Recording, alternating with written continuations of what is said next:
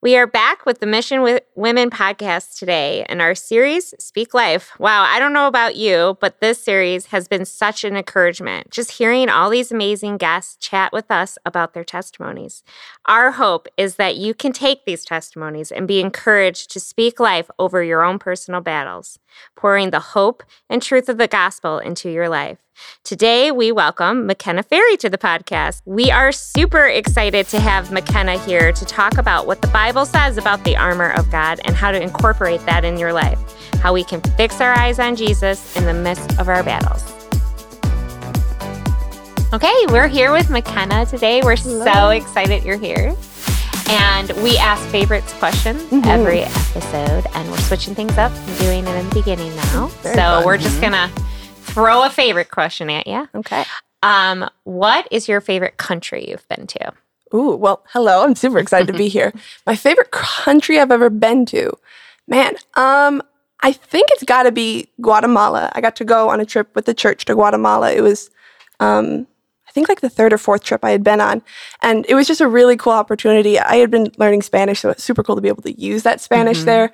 The people that we met and just some of the stuff that we did as far as, I'm a very physical, practical person, so we did a lot of physical, practical things, so I enjoyed that a lot. But just, it's a beautiful country. Just anything that's not constantly covered in snow or corn is beautiful. Yeah, mixing it up. Right, yeah. But, the people we met there were so fun. Yeah. I had the best pancakes of my life when I was in Guatemala. Say what? So the host family we had, their daughter's boyfriend's mother, the best connection of people, owned a restaurant, and she gave us, provided breakfast and lunch for us. And she gave us pancakes, and these pancakes, I kid you not, were at least 2 inches thick, biggest, fluffiest pancakes I've ever had.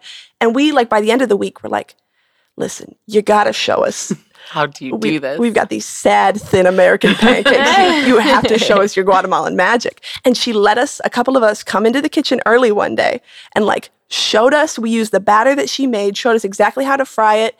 And between the three of us, in the 45 minutes we had, we made 5 thin American pancakes. Oh, no. And the team came in and we were like, oh no, we do not have breakfast ready. And then from the other side of the kitchen wall, she comes out with a tray of 52-inch glorious pancakes.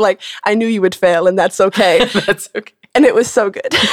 They tasted delicious. It was amazing. Gosh, I want one. You need to go to Guatemala. Gotta go to Guatemala. Oh, absolutely. Oh my goodness, that's so cool. We were talking before you came on, and I was like, oh no, I've been to 2 different countries, and they were all pretty all inclusive, nothing to really write home about. But a country that I would really love to see, and me and my husband Pat always talk about going later on in life, is Italy. Just to see, we love history. We love that kind of stuff and seeing history. And we've read about it so much that is our retirement trip. We're going to go to Italy. We're going to see all the things that we've, watched the Explorer shows. We're nerds like that. So that's where I think will be my favorite country. I think Italy will be my favorite country. Oh, yeah. It's on the list. Yes.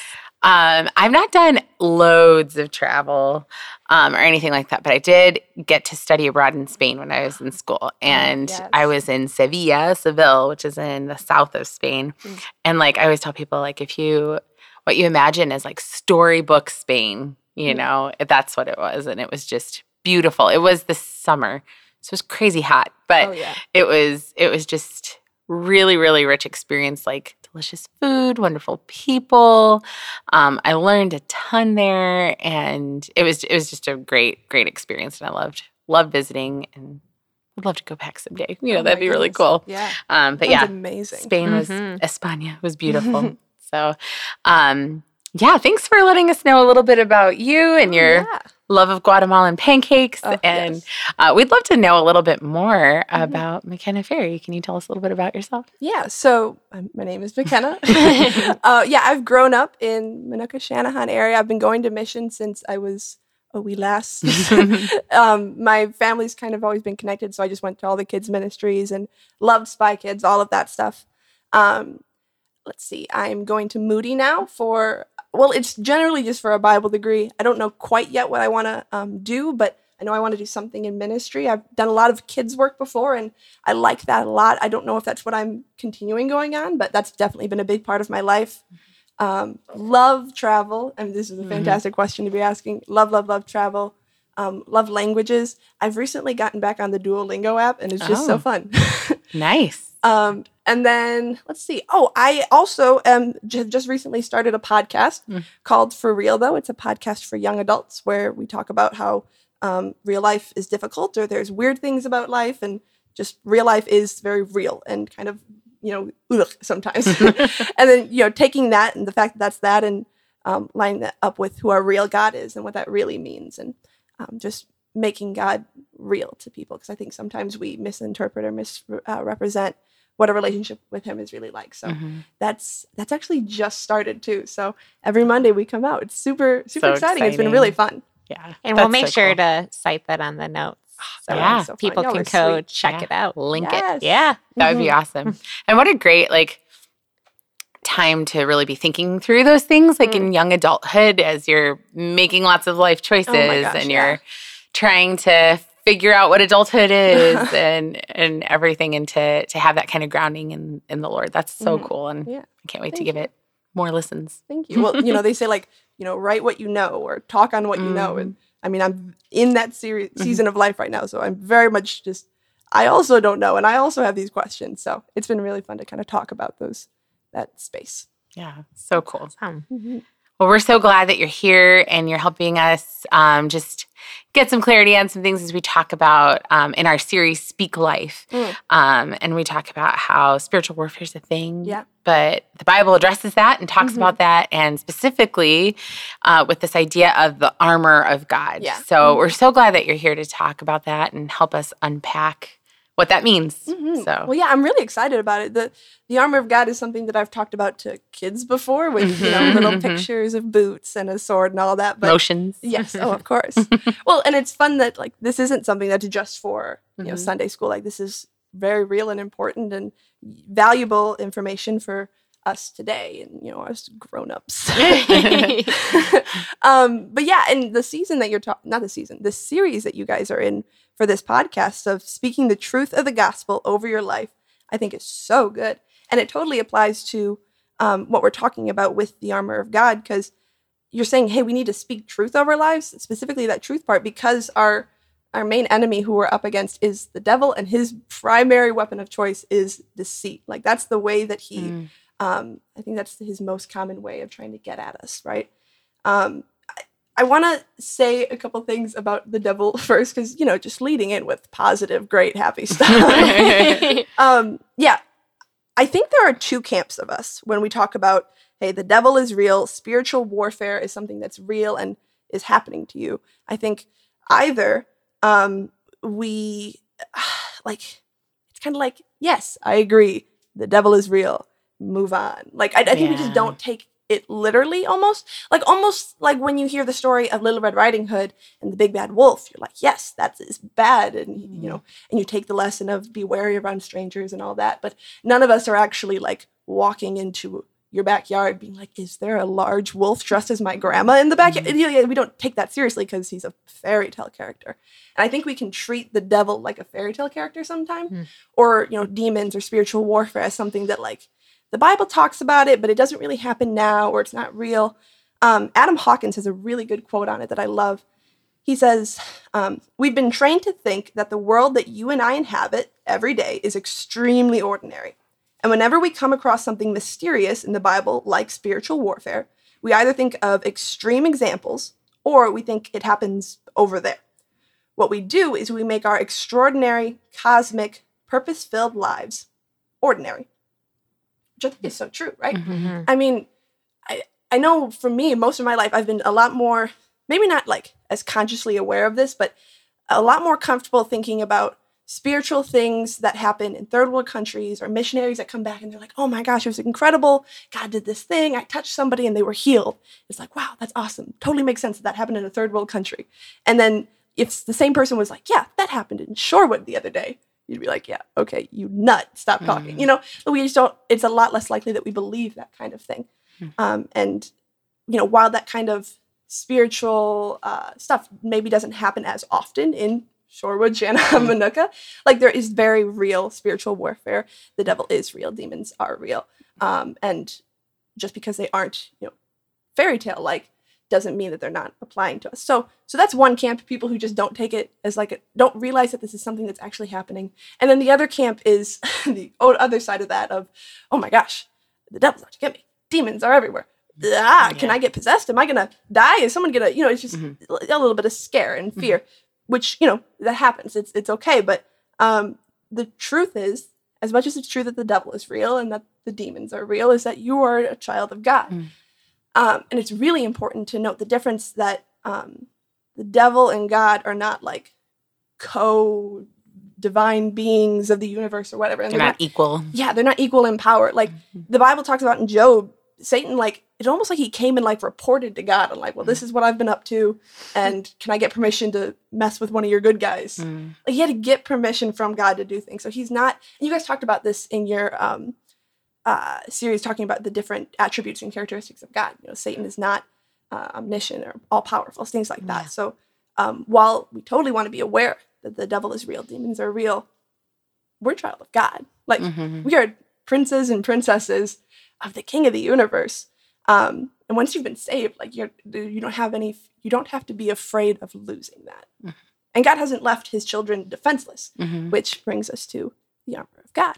Yeah. No, I love how you frame that. I feel like the temptation to minimize spiritual warfare, minimize the fact that we live in that reality where spiritual warfare is a real thing. I think that's a real temptation. And I think it can kind of lull us into this place where we think we have everything under control. It feels much weirder to be oh, there's spiritual warfare going on and I don't totally understand it, but I think there's a humility in saying that, I don't totally understand it, but I trust God in it. And I rest in that identity that you talked about being a child of God.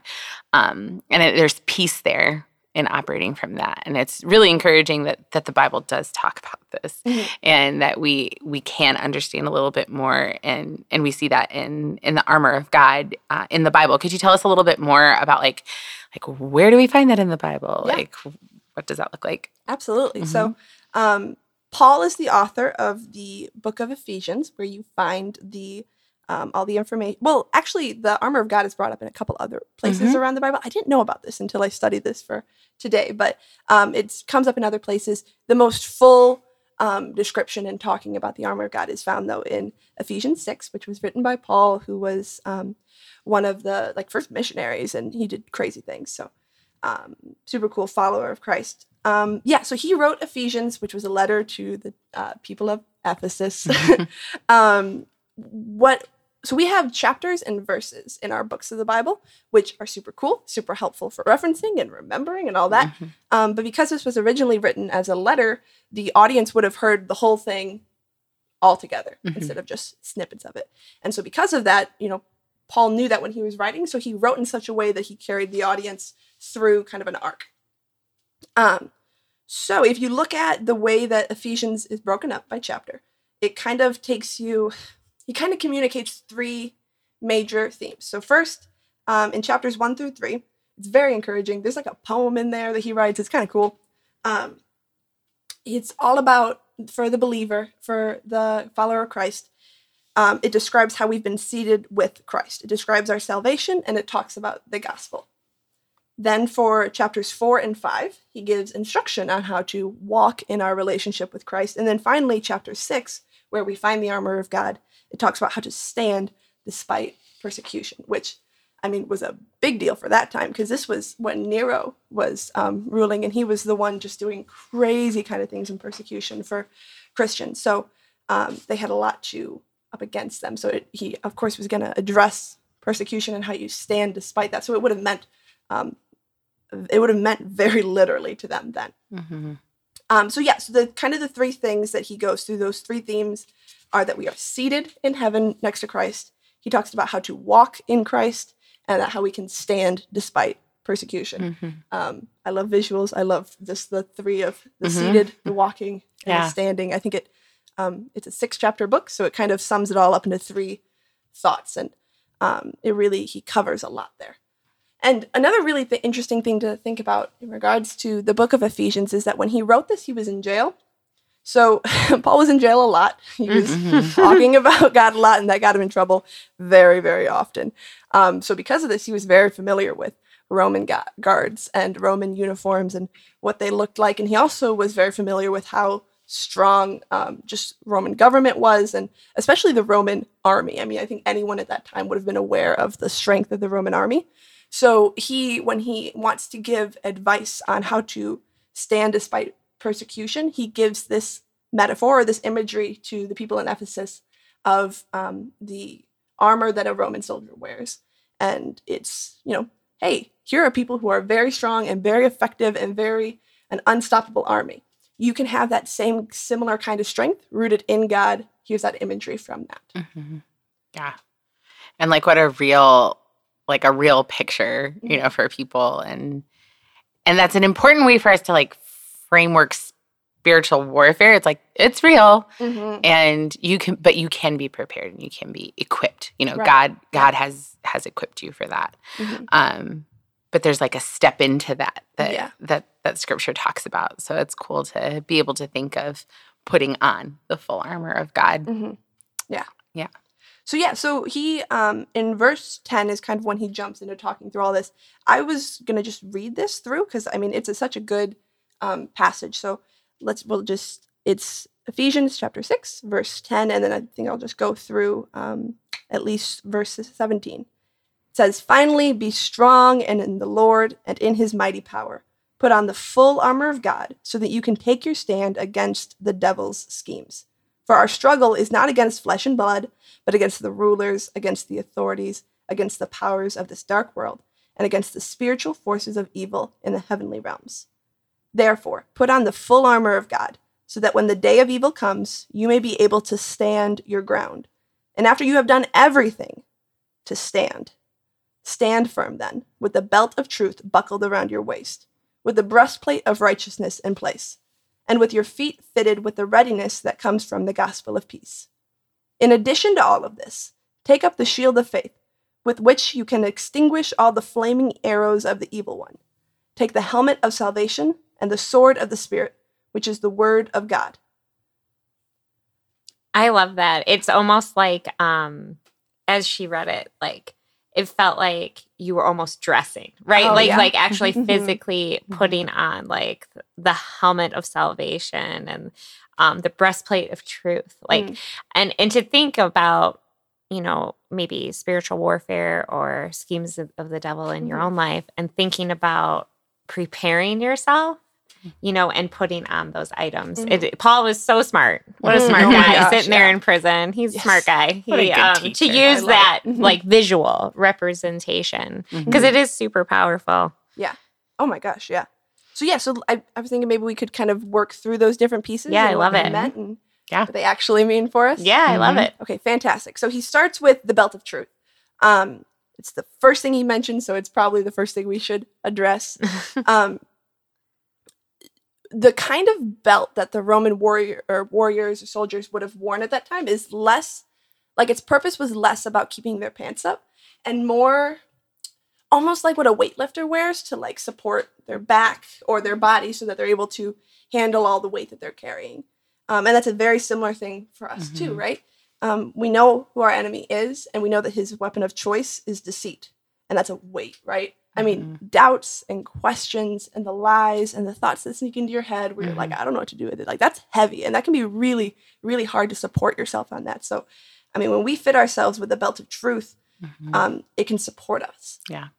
There was an article I read by David Kim, who was a pastor, where he kind of explained it as saying, putting on the belt of truth means choosing to trust what God has done for you more than how you feel at the moment.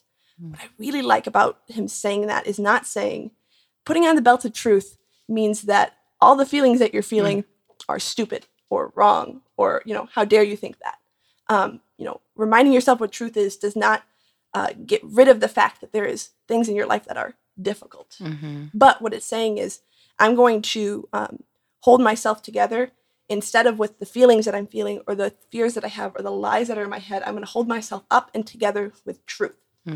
I think all of us have got different lies that will come in our heads, and whether those are, self-deflating thoughts or even like thoughts of temptation, our best defense against those and our best thing to keep us supported and held up is truth. I mean, a good example of that, the thought of like, I'm not good enough. I can't do this. I don't have the strength for this. The Bible tells us in 2 Corinthians 12:9, God says, my grace is sufficient for you. My power is made perfect in weakness. That verse is so cool because, again, God's not saying, no, you're not weak. You can rely on your own strength or anything like that. Like, oftentimes we are not like strong enough, and oftentimes we can't do it on our own. But instead, God's saying, that's perfect. Like, I've got you right. You're right where I want you, and I can do so much through you where you're at. My grace is enough for you. So you may not be enough, but I am enough for you, and I'm not leaving you where you're at. So that's such good truth that, when we're grappling with things like that, the Bible has things like that. This is a love letter for us. It's a story of who God is, with the purpose of for it being for us. Other thoughts that we can have that'll, get into our heads, lies that we need to combat, or like sometimes different kinds of sin temptations will lead us, or will lie to us about like, well, it'll satisfy me on this.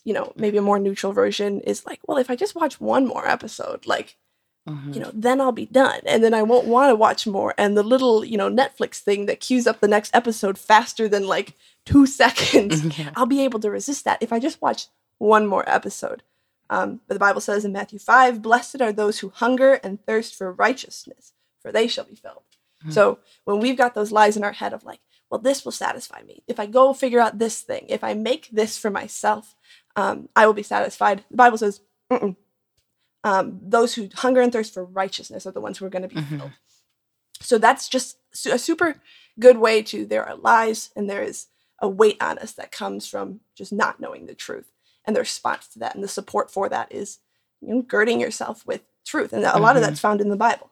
Yeah.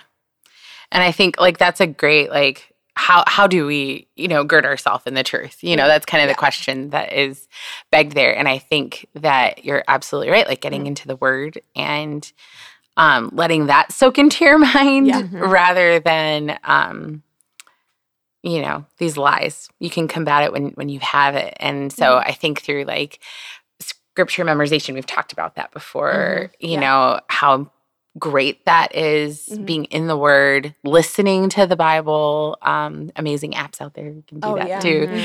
So just like kind of soaking our minds in that can help us to intentionally step into putting the belt of truth on, getting that word and that truth in our lives can help it be easier for us to get like recall that and bring it to mind so that we can be supported by the truth. That's awesome. That's great.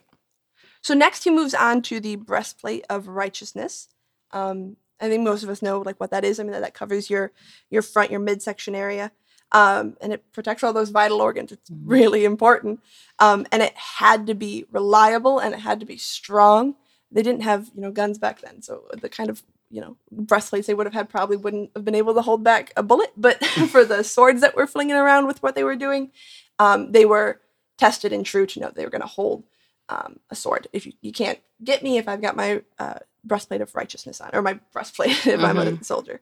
But it's got to be reliable. It's got to be strong. And what we know is that our own righteousness and our own power, it's just not reliable. It's just not strong. You can try to be as good as you want to, and you're just not going to get there. You're always going to fail on something. And that's just who you are as a human. We are broken by nature, which is why it's so good that this breastplate of righteousness is not the breastplate of our righteousness, but is the breastplate of righteousness given to us by Christ and his righteousness. And we know Christ to be reliable and true and strong. And there's no wavering in that. He lived, an entire life on earth and never wavered. So we know that steadfastness is true. If you go back to Ephesians 1:4-6, like I said, those first kind of couple chapters kind of talk about our salvation. And then this one really talks about how Jesus's righteousness is given to us. It's Ephesians 1:4-6. It says, "For he chose us in him before the creation of the world to be holy and blameless in his sight. In love, he predestined us for adoption to sonship through Jesus Christ, in accordance with his pleasure and will, to the praise of his glorious grace, which he has freely given us in the one he loves. That verse 5, that we got sonship through Jesus Christ. It is not sonship through our own work. It is not sonship through our own efforts. It is sonship through Jesus Christ. That breastplate is already made. It's set. God doesn't see you for all your faults. He sees you in the light of the righteousness that Jesus gave us. So we don't have to strive or earn or work on that. Of course, we want to be, we're constantly being sanctified as Christians, and that's the work that happens until we, go back home to be with the Lord. But, that is us growing ourselves, but that is not us creating righteousness for ourselves. That part of the deal has already been set up and provided for us by Christ. So that's the breastplate of righteousness. It's reliable, it's strong, because it's from Christ. I love that that's like the center piece too. Oh yeah. Like just symbolic that knowing the center piece of all of it, of protection, is Jesus. And how else are you going to really know him but to be in Scripture? Yeah. And just to walk through that and to truly know and have hope, in hearing the good news. I love it. Oh yeah. It's so cool. I just love the imagery of all of Yeah, this. it's so cool. Yeah, it's awesome.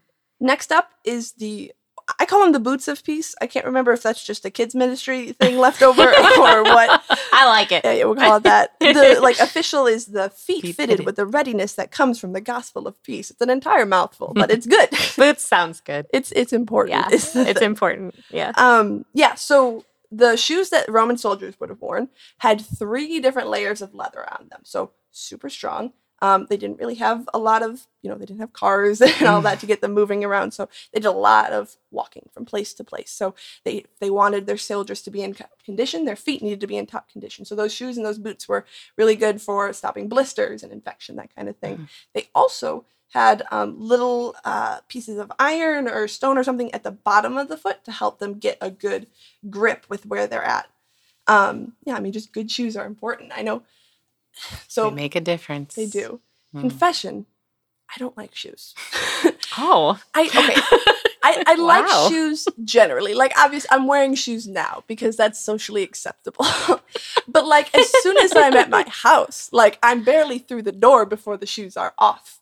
And during the summer, I wear Chacos because they're really barely shoes to start with. Oh, this is all very interesting. Well, and so the benefit of that is that I've built up calluses on my feet. I have nasty man feet, but when I walk around outside barefoot, You're good to go. I'm good to go. However, I kind of need to be careful of the way that I walk because obviously I don't have rock feet. I still have flesh feet. So I'm watching where I walk, and it's I do have it down to a science of where you put the weight of your foot. I know this is all very weird. That's okay. I understand. I find it fascinating. Well, you're all of my attention when I'm walking barefoot does get put on how I step and where I step and what area of this. Gravel's the worst. I mean, of course, common sense would say that. Common sense would say to wear shoes, but that's not the point. My kids are totally with you. We have a gravel driveway, and those people run on the stuff. I'm like, what's wrong with you? Eventually you just get used to it. How can you do that? But yeah. So you have a fan club. They're with you on that. Fantastic. And as much as I love being barefoot and walking around barefoot, the cost of that is where I'm stepping and where I'm standing. I have to constantly be watching, and I can't like you would do when you're in shoes, just walk without care on what you're going to step on. So that's why we have these boots of peace. It's kind of that same idea as, in the same way that when you have shoes on, and especially for these soldiers with the grips on their shoes, they could rest on where they were stepping, and they didn't have to make sure their feet were grounded before they started fighting, because they had the peace of knowing that their feet were fitted well. So just like that, we can rest in the gospel and step surely, knowing that God so loved the world that he gave his one and only son, that whosoever believes in him shall not perish but have everlasting life. The gospel, the good news of God loves me and he sent his son to die for me. I mean, that gives us so much peace, and it changes everything.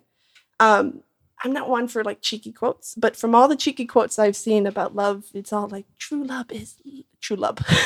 True love is liberating, and there's nothing like it and all of that stuff. But, the whole idea that when you know that you're truly seen for who you are and you're fully loved, and there's not that doubt of, does he actually love me or any stuff like that?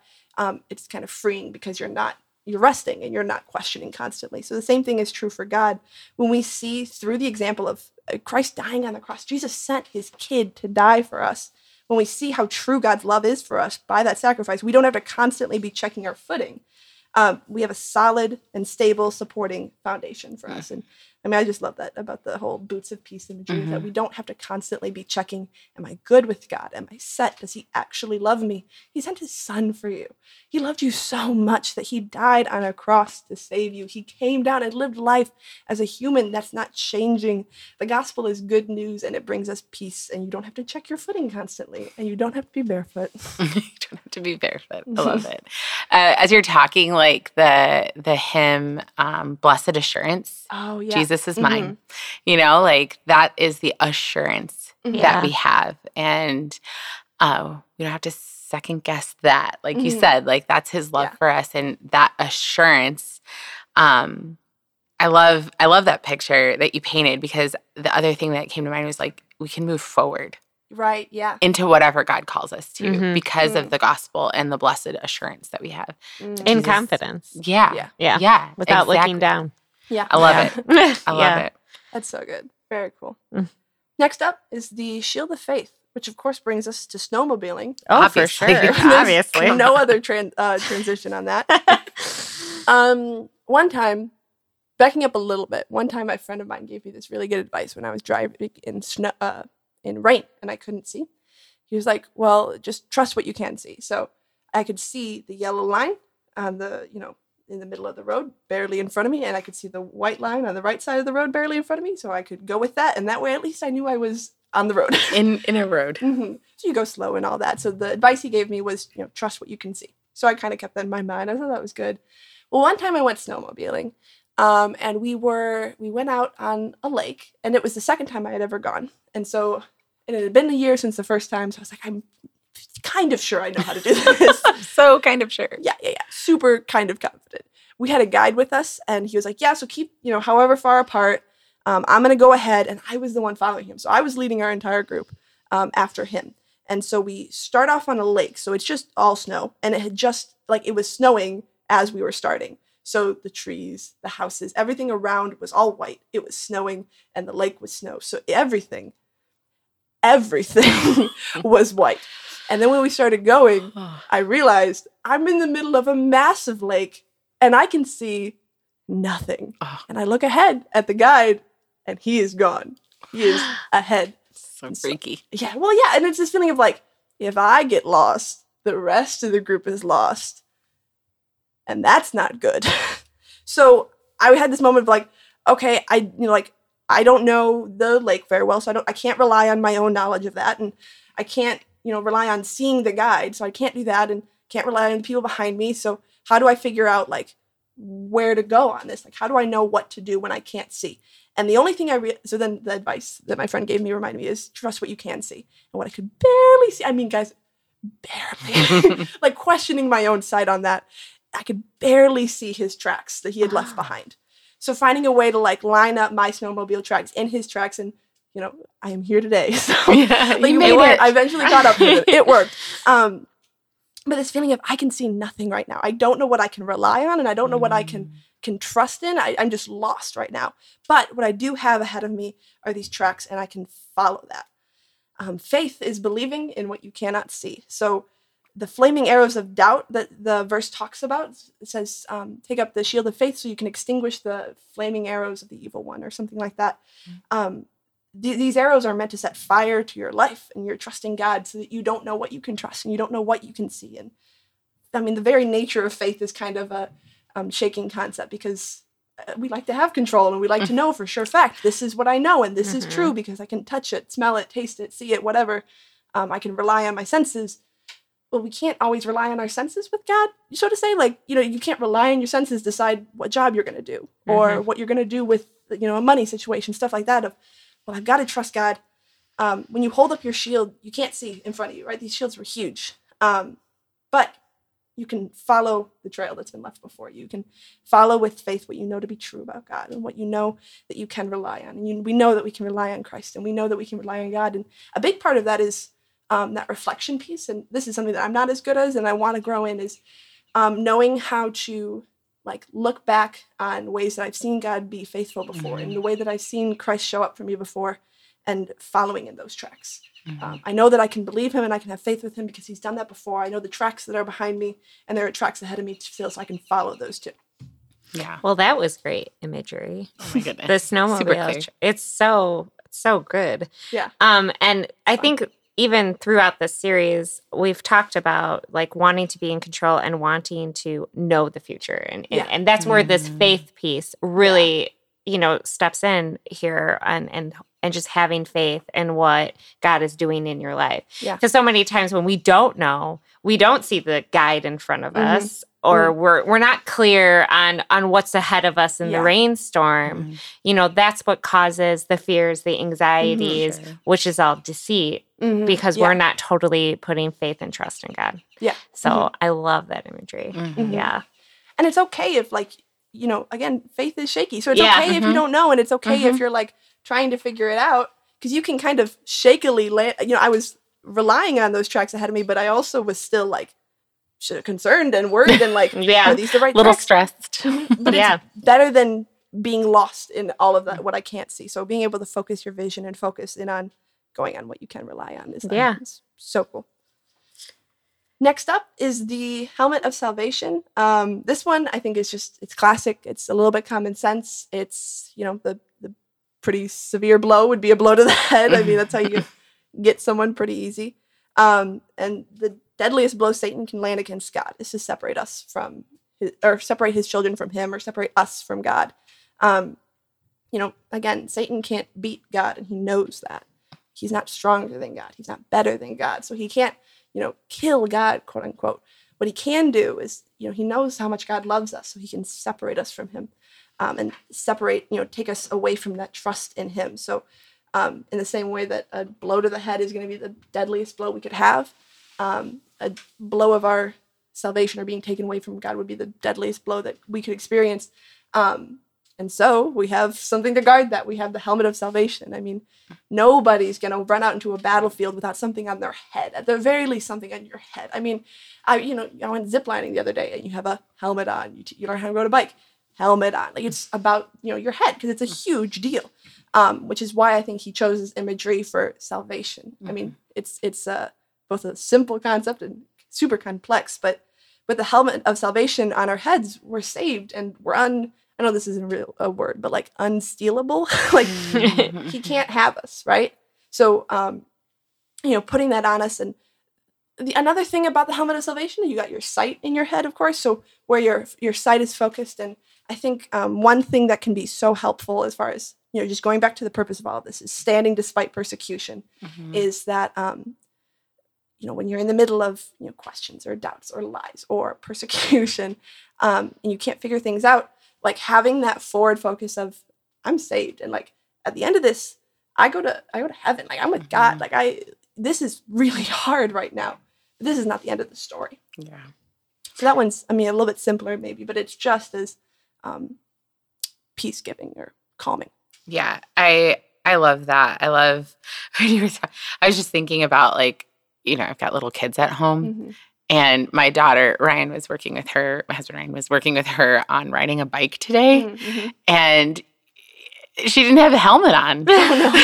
Now, he was holding her the whole time. She was totally fine. It was totally safe. But I'm a mom, and I'm like, what? She has no helmet on. What if she crashes into said gravel? Like what's gonna, because that your head, it also like your mind, right? And I feel like that's a place where like the devil wants to get a foothold too, is to shake you, and that's where the lies infiltrate, and we get sometimes. I know I'm guilty of letting thoughts spiral and things like that, but to land on something like salvation, and I think too, like in Romans, as you were talking, that passage that talks about the fact that we're more than conquerors. Yeah. And just thinking about the fact, like in spiritual warfare, deceit is such a powerful tool to make us uncertain or insecure or whatever. But here we see in Romans 8 where it talks about that that nothing, I'm probably going to read it. Is that okay? Oh, please. It's such a good passage. Yeah. So toward the end, after Paul's talking about being more than conquerors in Christ, says, no, in all these things we are more than conquerors through him who loved us. For I'm convinced that neither death nor life, neither angels nor demons, neither the present nor the future, nor any powers, neither height nor depth, nor anything else in all of creation will be able to separate us from the love of God that is in Christ Jesus our Lord, which is what you're talking about there when you're talking about the helmet of salvation. It's like Jesus provided salvation, and that's our assurance. Again, it's what we can put around and in our minds and remember that, like, even though that's the plan of the enemy is to try to separate us or distract us or whatever, God's love is so powerful, and we operate from this place of being more than conquerors, because of what Christ did and everything. So I just love that. Yeah, I love how unchanging that is. Like that's a one-time thing. Like you are saved, and there is nothing that's going to change that moving forward. That's so good. Yeah. So the last thing he talks about is the sword of the Spirit. This one, when I've thought about it before, I've just always been kind of confused by the whole sword of the Spirit thing. I mean, general concept that it's the Bible and yet we use that, fantastic, great. But when I've thought about it, it's just been like, well, this armor is so defensive. And this thought process of like, okay, he's talking about all these ways to defend ourselves and like stand firm. You know, a sword is just such an offensive weapon. I just didn't really understand. But then I was thinking about, a couple of years ago, I was a camp counselor. And like good, responsible camp counselors, one weekend when there were no kids, we had an airsoft battle. Oh my. It was like a weekend of battles in like their, like, it's almost like a dump they had, like, so old vehicles that they had used, just different stuff. It was a perfect, grounds for this. It was made for it. So at night we would put on all our black clothes and get the little guns. I borrowed somebody's, gun and all that. And I was so excited to be like really strategic. And I was kind of terrified, but also really excited. And so there was this tree and it had like a low branch.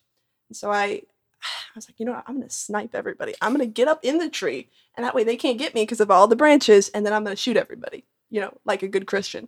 Camp counselor. Like you do, So I get my hands up on the tree limb, and then I swing my feet up, and so now I'm hanging like a sloth. But I had put my pistol in my back pocket, and it falls out. But we're playing at night, and there's bushes everywhere. And so now I'm terrified because you're unarmed. You are vulnerable. I'm unarmed, and there is active fire, and these people are my friends, which means they will show me no mercy. So I like drop down to the base of the tree, and I'm pushing through all the bushes, and I just have never felt more naked in my life than in that moment of like, I have nothing to defend myself with.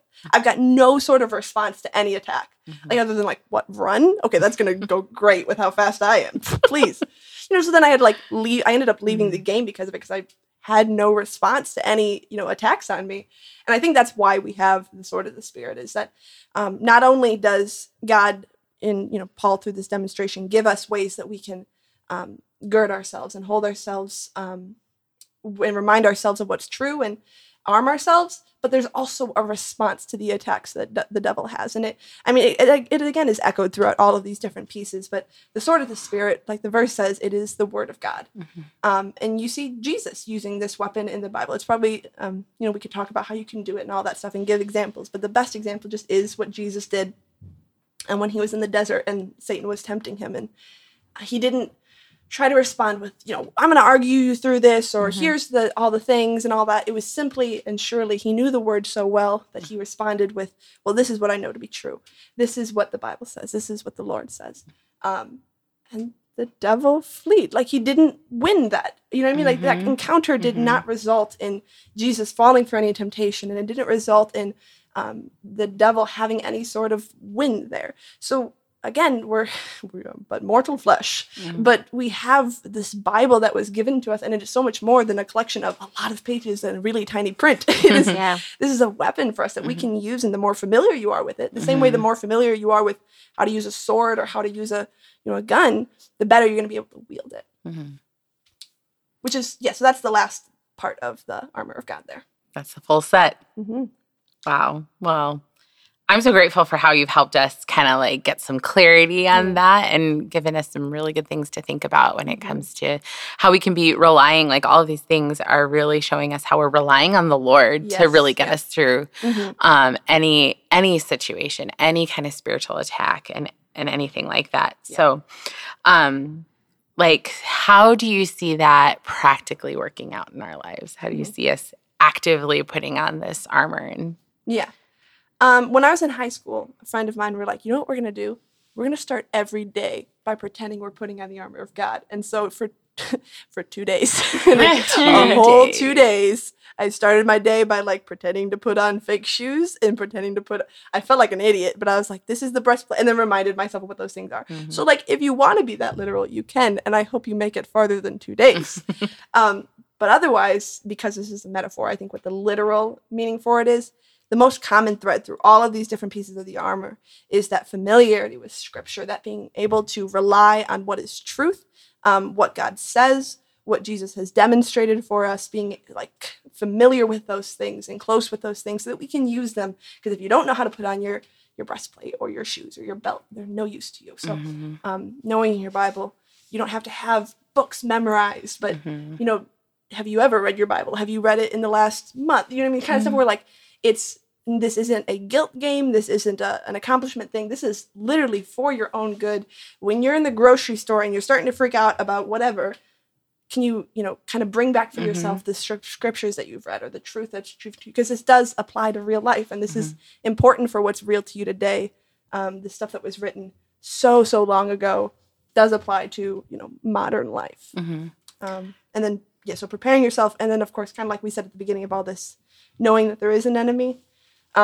You're not gonna win against an enemy if you don't know that he's in there, right? If you walk into a room and there's a tiger in the room, but you don't see him, well, it was a good run. But like knowing that there's a tiger in the room, quote unquote, like you're able to respond to that. So knowing that you have an enemy, knowing that like those doubts or those questions in your head aren't just like, oh, I was having a bad day or things like that. Like, are you identifying what this is from, and then because you can identify it, are you preparing yourself and responding to it appropriately? Yeah. Speak truth over it instead. Yeah, I love that. And I like another really great thing that I've heard, kind of similar to your literal putting it on, is praying through it. Oh, cool. Praying through the armor of God, especially if you struggle with anxiousness for yourself or maybe for your kids or a loved one. To pray this over yourself or someone else, and to go through each thing and pray that the Lord would, cover us from head to toe and prepare us. I think is another, like, in addition to, like you said, like reading your Bible and just being actively soaking up what the Lord is sharing with us through his word. Like, I think another way to do that is to come to this scripture, to this passage, and pray through it. And that's been powerful. I've gone through seasons where I've been really good about that, like doing it on a regular basis, and seasons where I don't. But I think that is a sweet way to remind ourselves, whether it's daily, whether it's in a moment of difficulty, to pray through this armor. I think that it's great to just kind of go through this as we're talking in this series about Speak Life, because in order to speak life over your life, you need to read your Bible. You need to know Scripture. And this is a great passage if you have a difficult time with that, to print out, put it in your bathroom as you're brushing your teeth. Just start there and read it. And it's great to just use it, insert your name or your children's name or your husband's name or your loved one's name. And that's a great way to start. So I just want to thank you so much for coming and sharing. It was so good and so full of knowledge and wisdom, and I'm looking forward to listening to your podcast. Well, I'm super, super grateful for the opportunity to talk about this. I think you've had guests. I've listened to the podcast. I am a big fan of Mission Women, by the way, I got to say. Some of the guests you guys have come on have said this, but like from doing the research of what I was going to talk about, I've learned more about it. So I'm really grateful for the opportunity to be, pushed and learn more, but also to be on here and talk with you guys. It's just was super, super fun, super good. Yeah. So we're the lucky ones. We get to chat with so many amazing people like yourself, and to hear. And I think it's so beautiful to hear about how God's encouraging each person. Yeah. And then in that way, I don't know, I've just been really blessed to hear about, the truth that's being shared and testimonies that are shared, and to see how God's working in other people's lives. And I think that's the beauty of being in community, is that we can share our stories and we can hear how the Lord's working, and we can spur each other on and encourage each other and that sort of thing. So I'm so grateful that you've, kind of lent your voice to doing that too. And absolutely. we're just grateful and hoping that we all just keep being encouraged in our walk with Jesus. So thanks again. Thanks, McKenna. Yeah. We are so grateful for McKenna. Her heart to point us to Jesus and encourage us in our walks with him is a huge blessing. It was so great to hear that spiritual warfare is real and it can be intense, but we are not alone in it. We are empowered and equipped to walk in victory through the Holy Spirit being with us. And like she helped us understand that we have to keep our eyes fixed on the truth that's in the gospel. And we see in Ephesians where she helped us just unpack all about the spiritual armor of God, and how that is a way for us to be equipped and walk forward in victory. This week, we want to leave you with the encouragement that we find in 1 John 4:4. Little children, you are from God and have overcome them, for he who is in you is greater than he who is in the world. Remember that he is with you and he already has the victory. We'll see you next week as we continue our series called Speak Life.